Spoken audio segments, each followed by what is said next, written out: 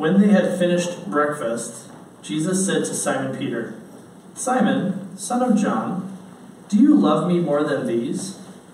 He said to him, "Yes, Lord, you know I love you." He said to him, "Feed my lambs." He said to him a second time, "Simon, son of John, do you love me?" He said to him, "Yes, Lord, you know that I love you." He said to him, "Tend my sheep." He said to him a third time, "Simon, son of John, do you love me?" Peter was grieved because he said to him the third time, "Do you love me?" And he said to him, "Lord, you know everything. You know that I love you." Jesus said to him, "Feed my sheep."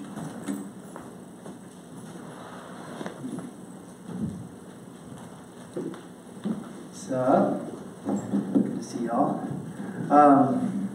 Daniel called me last night, and I was like, oh no.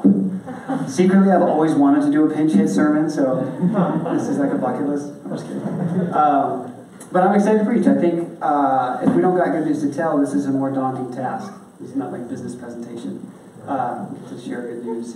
And so I sat down last night, and I was just praying, thinking, okay, God, what should I say? Feels like I should, where should I go? I initially tried to go to Daniel 8 or 9 or wherever we're at, and I quickly backtracked from that. I'll leave that one for Ross. And so we're gonna jump around a little bit here. And so, but I think I think there's just something heavy on my heart. Just figured we'd spend some time. So when I was younger, I got saved right around when I was 16. I was in high school, and my brother-in-law was sharing the gospel with me over a long period of time, and there's this one moment in which it just slammed into reality that Jesus, the living God, loved me personally and forgives me of my sins. And that was incredible. I mean, it really just changed my life. I went to Bethlehem College and Seminary because I was like, I want more of him. I want people to know him. We've been involved in churches. We've really tried to build our life around this. And it didn't take me too long. Okay, so this is 16-year-old Dale, and it didn't take me too long to all of a sudden think, I have these moments of like, what if I'm still a mess? Right? Like, so Jesus forgives me, and a couple years later, I found myself sitting down thinking, man, I still just have such a wicked heart. Like I thought I'd get better, right? And I really had to ask that question of, God, what if I still lust? Like, am I okay? What happens then? I understand, Jesus, you loved me and saved unbelieving Dale. You took unbelieving Dale and you put him in the category of believing Dale and you washed me clean. I understand that transaction, but what if it keeps happening? What if I still struggle? What if I still want people's opinion to be highly of me? What if I'm still greedy? What if I'm still I'm scared to evangelize? Like, there came this really crisis moment in my faith where it was kind of, God, what if I'm still a mess? Will you be done with me? And I would assume, I think a lot of people have that struggle. I think that's a common thing, and that was my burden for tonight. It's just, if you're here today and you feel like you have done something, or you have just consistently walked away from God in such a way that you just think He's passed you over. Like, hey, He loved me at one point, but then I blew it, and He's just done with me. I think there's a better story there. I think there's redemption for you. So I don't know where you're at, but if you're in that category, my heart is that this is for you. If you're not in that category, if you're like, I've never had a bad day, I'm glad you're here. I'd like to meet you. But I would say it's coming. Okay? So there's a good amount of, we're promised suffering, we're promised hardship, and we are told we're sinful and we have fickle hearts. And so we pursue holiness and we grow in holiness, but there's still struggling days in the Christian life. So as I ask the question, okay, what if I'm still a mess? One of the things, I was about 18, and one of the things that really jumped out at me was the fact that as I read the Bible, I realized there's lots of stories about people that are not God. Okay? And that may sound obvious because we've all read the Bible probably, but if you think about it, you go, this book is about God. This book's about Jesus. Jesus is the hope for the world. And you're like, why not just fill the pages with stories about Jesus? And I remember having this moment where it kind of hit me that the side stories of the average people in the Bible are really important. Like God sovereignly places all of these stories of just ordinary average Joe to tell us something. And I don't think I had ever realized it, up until that point. And so tonight, if my question is, God, what if I'm not getting better? What if I'm not growing? What if I'm still veering off? What if I thought I was going to be here and I'm way over here? I want to answer that question by looking at one specific person and a couple narratives. So we're going to zoom in on Peter. And if you're familiar with your Bible, you might think, makes sense. But again, I'm going here because it was such a grace to my soul in those moments. So if you're unfamiliar, if you've never been in church or read your Bible, Peter is kind of a grand, amazing apostle. Okay, so when Jesus starts his ministry, he finds Peter fishing. He calls him and says, "Hey, leave your boat, come follow me. I'll make you fishers of men." It's this kind of big entrance into Jesus gathering his disciples. And Peter lives with Jesus for 3 years, basically, every single day. They travel around the whole region together. They spend kind of every waking minute together. So put yourself in Peter's shoes. He's watching God, as a man, walk through the world and live and interact for 3 straight years. It's remarkable. Peter would have been there when Jesus has done miracles, when he's raising people from the dead, when he's giving people sight, when he's cleansing leprosy, right? Peter's there for these moments. He's in that crew. We're also told that Peter, James, and John are kind of the inner circle of the disciples, okay? So the New Testament talks a lot about the 12 disciples, but there's 3, Peter, James, and John, who kind of are especially close to Jesus. They're kind of the inner ring, okay? And Peter's one of those. He's one of Jesus' closest friends when he's on earth.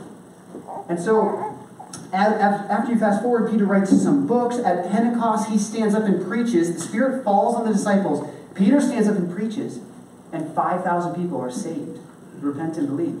Okay, so Peter's had a pretty grand story, a really grand story. But it's not always sunshine. So if you have your Bible, you can open up to Mark 14.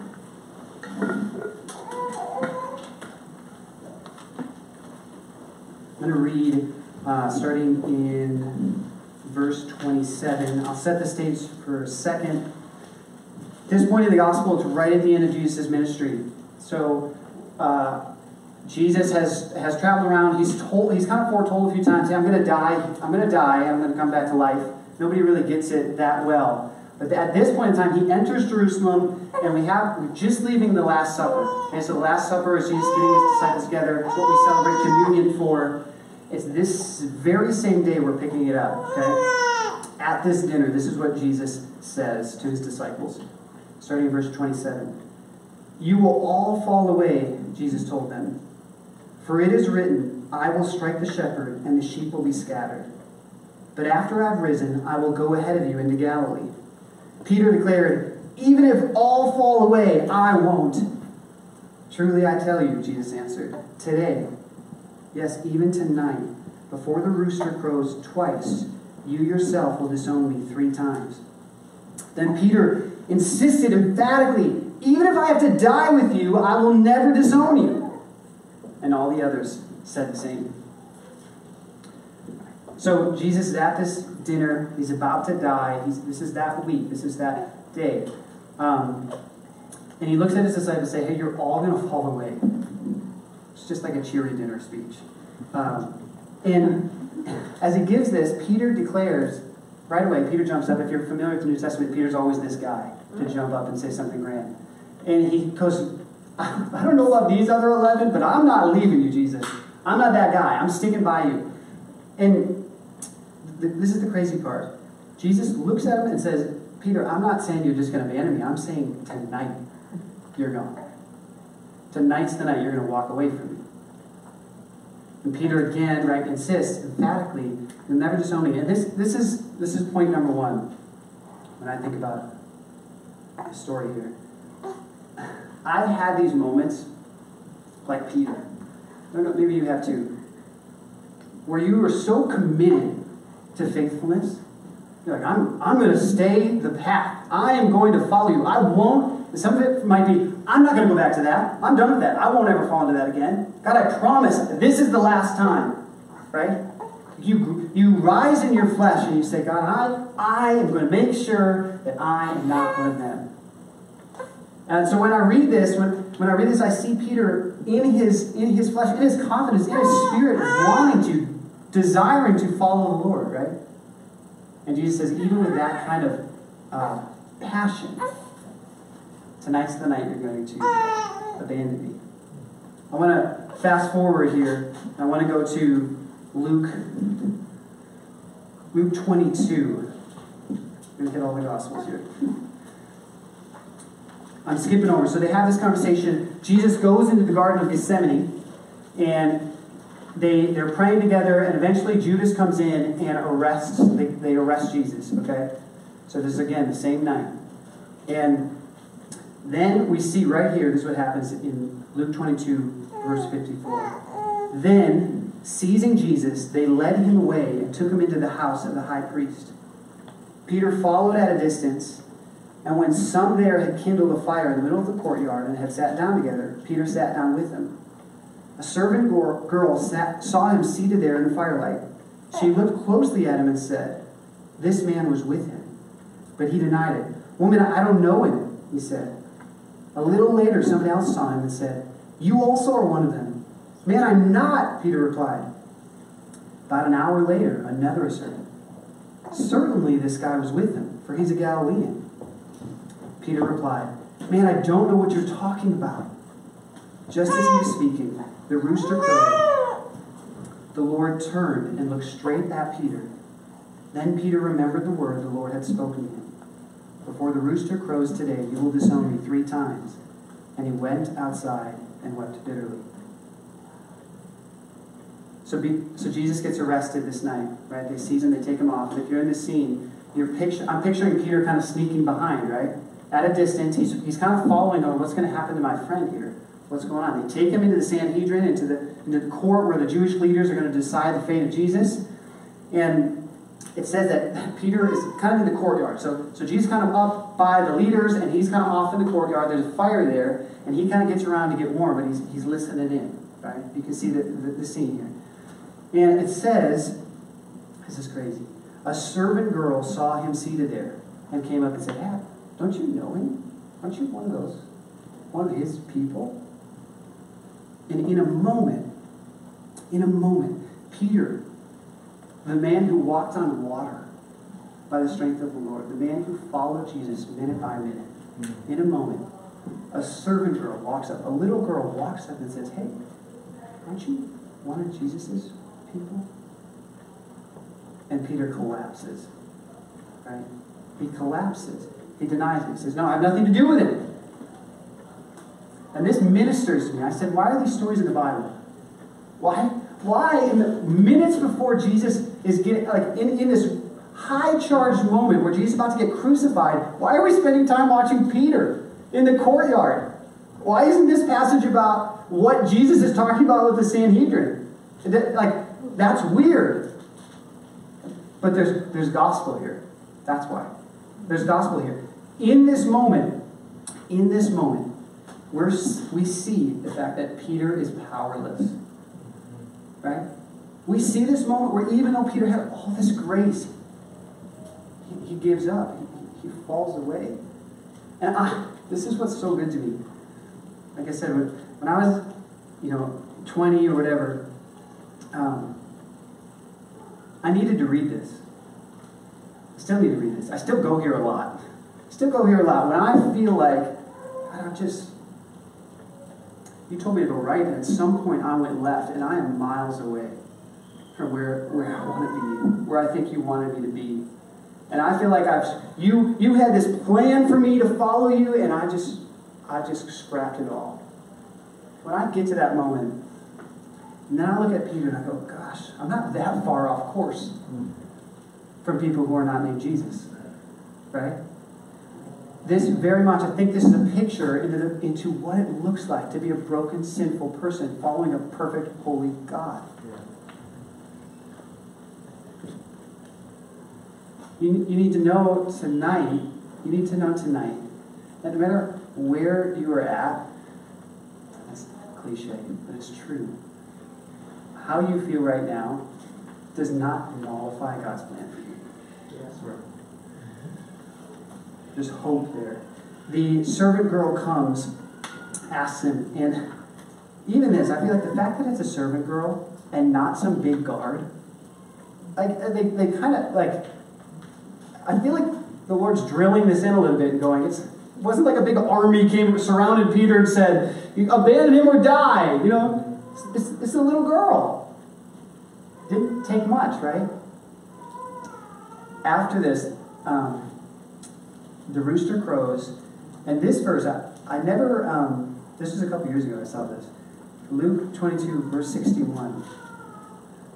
We see from the other Gospels that as Jesus is getting tried here, they spit on him, and they mock him, and they're beating him up, they punch him with their fists, right? That's how Mark describes it. It's a bloody event. And they're trying to find a way to put him to death. Okay, so this is what Peter's watching. Peter's in that court, he's watching Jesus just get beaten up, getting mocked, spit on. And then it says, after he denies him, the Lord turned and looked straight at Peter. What a crazy verse to put in this book. This is what's... I read that the first time, I was like, whoa! Unbelievable. This is why it's powerful to me. If I was Peter, Jesus comes back to life, he comes back to you, I would pretend like I never denied him. Probably.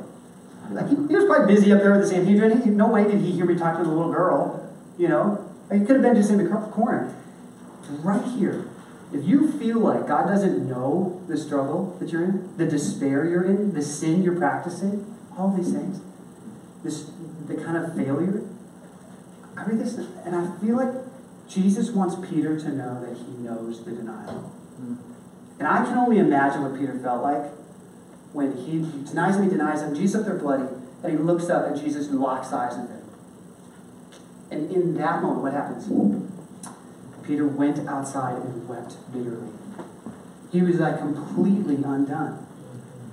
Like any of us would be, right? This is a very vivid moment. A very, very vivid moment.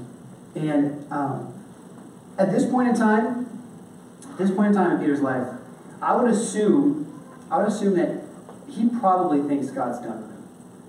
Right?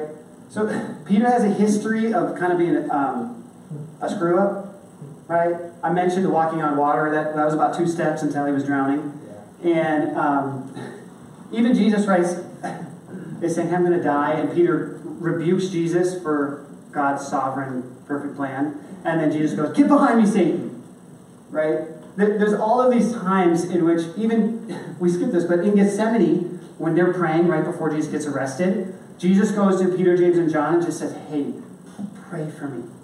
Pray for me. I'm about to die. Pray for me. And it says 3 times they fall asleep. They fall asleep. And Jesus comes back and says, what are you doing? I need prayer. Stay up with me just an hour. The question is, can you stay up just an hour and pray with me? Right? Peter falls asleep again. So there's been plenty of moments in which Peter has tested the grace of God. It's not like perfect up until this moment and all of a sudden it gets rocked. But here, I mean, you just think about, I don't have a huge category for just outright denial of Jesus repeatedly and still being in the plan. That's not like a super developed thing. But here, he goes outside and weeps bitterly. And I think, this is more conjecture, but I think Peter probably in that moment thinks every part of his life, the hope he had in Jesus, the morals, the beliefs, all of this stuff in a moment vanished. And all of a sudden, he's just, from the moment, the man he was hours before that at that dinner table, to here, he's just been completely unraveled. And this, I just feel like, I've been here. This doesn't seem foreign. Maybe that's why I'm drawn to it. I don't feel like this is that foreign. There's times where, again, Peter, I will never leave you, Lord. Hours later, I don't know, man. That's in God's, that's in a broken world. That's in the way we are. And so the question is, and this is where I want to land, this is where I want to really drill a little bit, how does God respond here? Because I feel like this is pivotal. I'm like, if I'm sitting here, I'm on the edge of my seat going, I got to know how he's going to answer here, how he's going to go at him. Because if I'm like Peter here, I'm hoping it's good news. I need good news. My soul is desperate for good news here. Turn to John 21. This is what Pete read. This is after Jesus rose from the dead. And he goes, finds the disciples, and they're eating on the beach. And that's what it says, John 21, verse 15. When they had finished eating, Jesus said to Simon Peter, Simon, son of John, do you love me more than these? Yes, Lord, he said. You know that I love you. Jesus said again, feed my lambs. Again, Jesus said, Simon, son of John, do you love me? And he answered, yes, Lord, you know that I love you. Jesus said, take care of my sheep. And the third time he said to him, Simon, son of John, do you love me? Peter was hurt because Jesus asked him the third time, do you love me? He said, Lord, you know all things. You know that I love you. Jesus said, feed my sheep.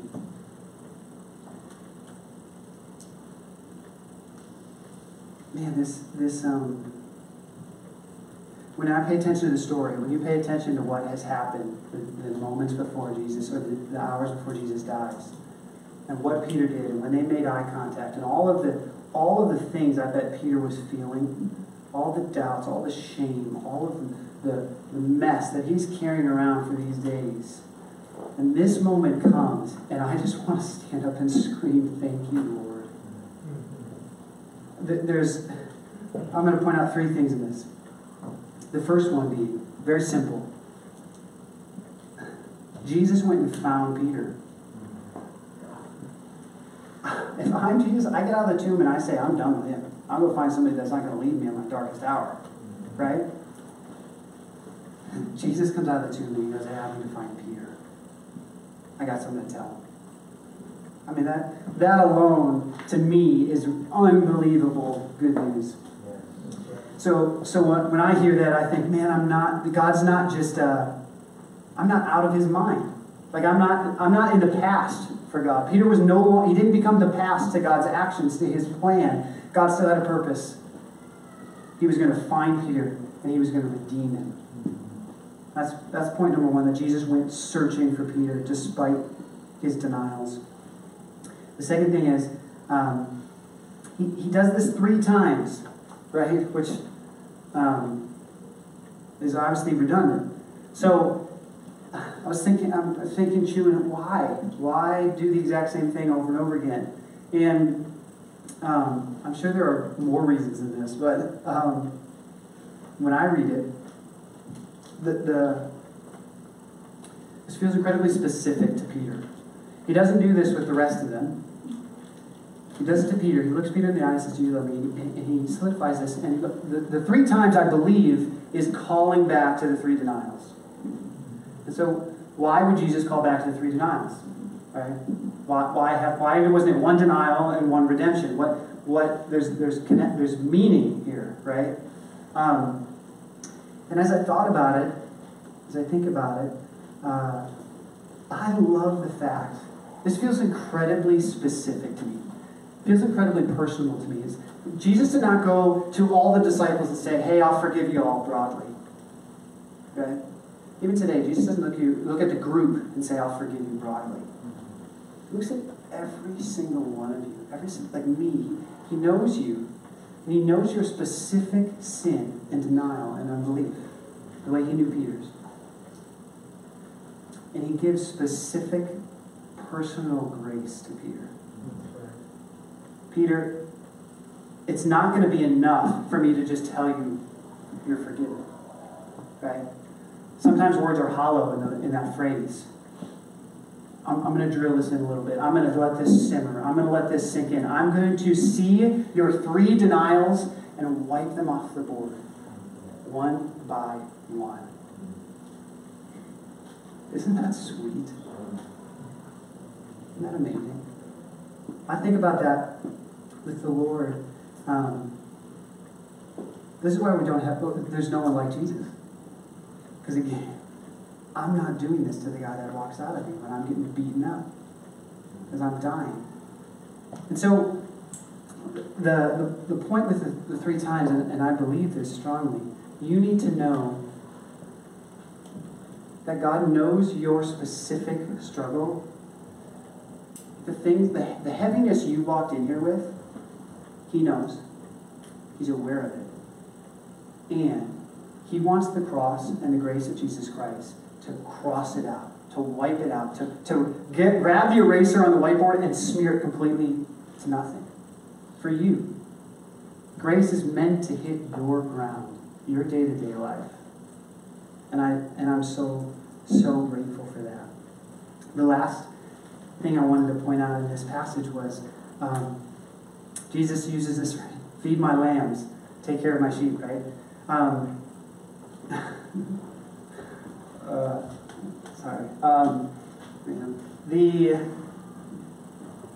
This is a really, really, really, really, really cool thing. Because I can see here where Jesus could go find him, could go forgive him, and say, hey, I know you were riding shotgun, but you're, just hop on the bus now. You're just one of them. Go in the back seat. I think there's a seat in the back. So you're with us, but you don't get the same kind of future, the same kind of plan. Like, you've been kind of nixed from the 18, right? You can roll JV. But I can see that. That makes sense to me. It makes sense to Sinful Dale. What I don't see is Jesus walking right back, and in the same conversation of forgiveness, he goes, and I'm not done with you. I really am not done with you. And so he reinstates him here. Feed my lambs, take care of my sheep. Take care of my people. Take care of my church. I'm going to use you to build this church. I'm not done with you. And I don't know about you, but for me, I need to hear that a lot. I need to hear that a lot from the Lord. I need to hear, I forgive you and I'm not done with you. So I pray that truth cuts where it needs to cut. It offers hope. When Peter, these are all again, why are we told so much about Peter in the Bible? There's a goodness, there's a glory, there's a hope when God puts on display a sinful person and says, I'm still going to love them. I'm still going to redeem them. I'm still going to use them. That says something to us. It says something to you. So when Jesus called Peter out, he goes, hey, follow me. I'm going to make you a fishers of men. Him and his brother. And in that moment, think about this. In that moment, Jesus knows he's calling a man who's going to deny him repeatedly. That's crazy. He knows the person he's calling.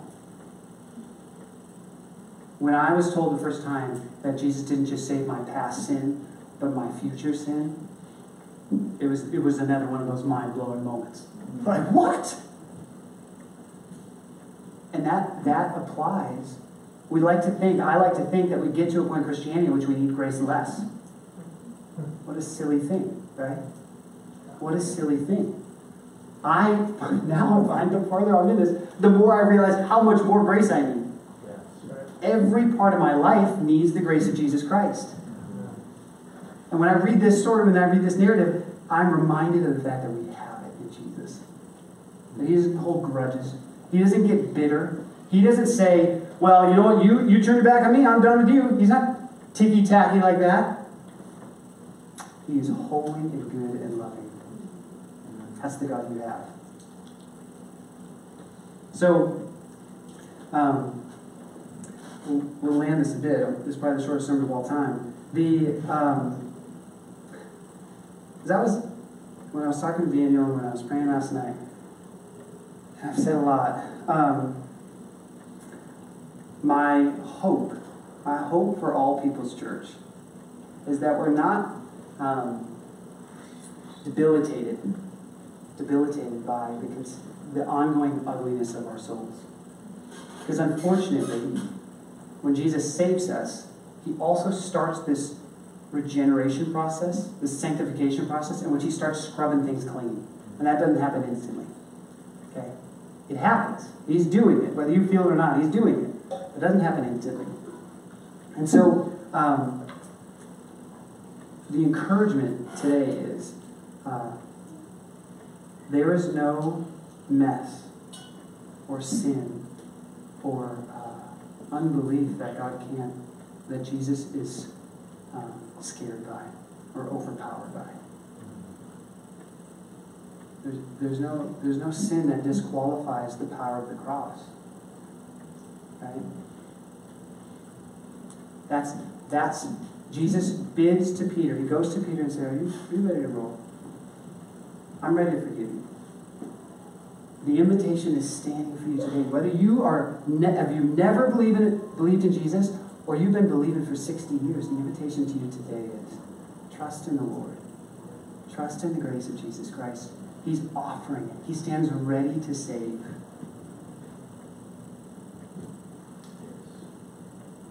And I want to be a church, want to be a person that does not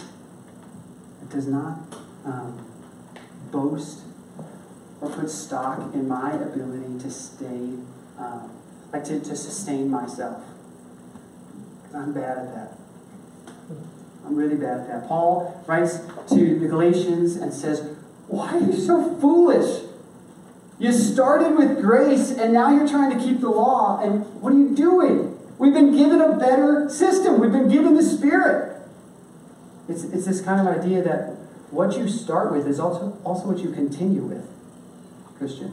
What we started with, every single one of us who've been baptized and believed Jesus, what we started with was the fact that we are sinful and Jesus forgives us by his death on the cross. And however far you feel from that moment, the invitation stands just as near. Cling to the forgiveness of Jesus Christ. It will wash you white as snow. The Bible is littered. So I picked out Peter. The Bible is littered with people who are just this tidal wave of messiness. Like, just go through. I was thinking of that. I was like, why is there so many stories of people who are so messed up? You know, just honestly, you could pick almost any name. You go to Noah and you go, well, he was the one righteous guy in the boat, but then they land the boat and he passes out drunk. And just, you pick David, who's a man after God's own heart, right? What does he do? He commits adultery and murders the lady's husband. All of these people are pictures to you and I of the mess. There's one person in these pages who's different than that. And he says, I will give you my righteousness. Now, what you did yesterday, what you did 10 years ago, what you'll do tomorrow, what you'll do 15 years from now, my righteousness holds up every day of your life. So, you come in here tonight, we sing tonight, we leave tonight, and I wanted to remind us as a church of the amazing power of the gospel, not just for your initial salvation, but for every single day, even the heavy days, even the days in which you've gone too far, even the days in which you feel like God's done with you, even the days in which you feel like that sin that you've been fighting for so long is going to win. There's grace for you. There's incredible grace for you, Jesus Christ. I pray for you. God, I'm so grateful that you have stories like Peter. I'm so grateful to know that I don't need to, that you don't just get me into the kingdom, and I'm going to keep everything together. God, I'm thankful that you're patient and kind, that you're slow to anger and abounding in steadfast love. I'm grateful, God, that even in our doubts, even in our unbelief, you pursue us. So I pray tonight, Father, that anybody who's heavy and discouraged and despaired, they would taste and see the great glory and joy of being forgiven by the blood of Jesus Christ. What a Savior you are. And we praise you now. In your great name. Amen.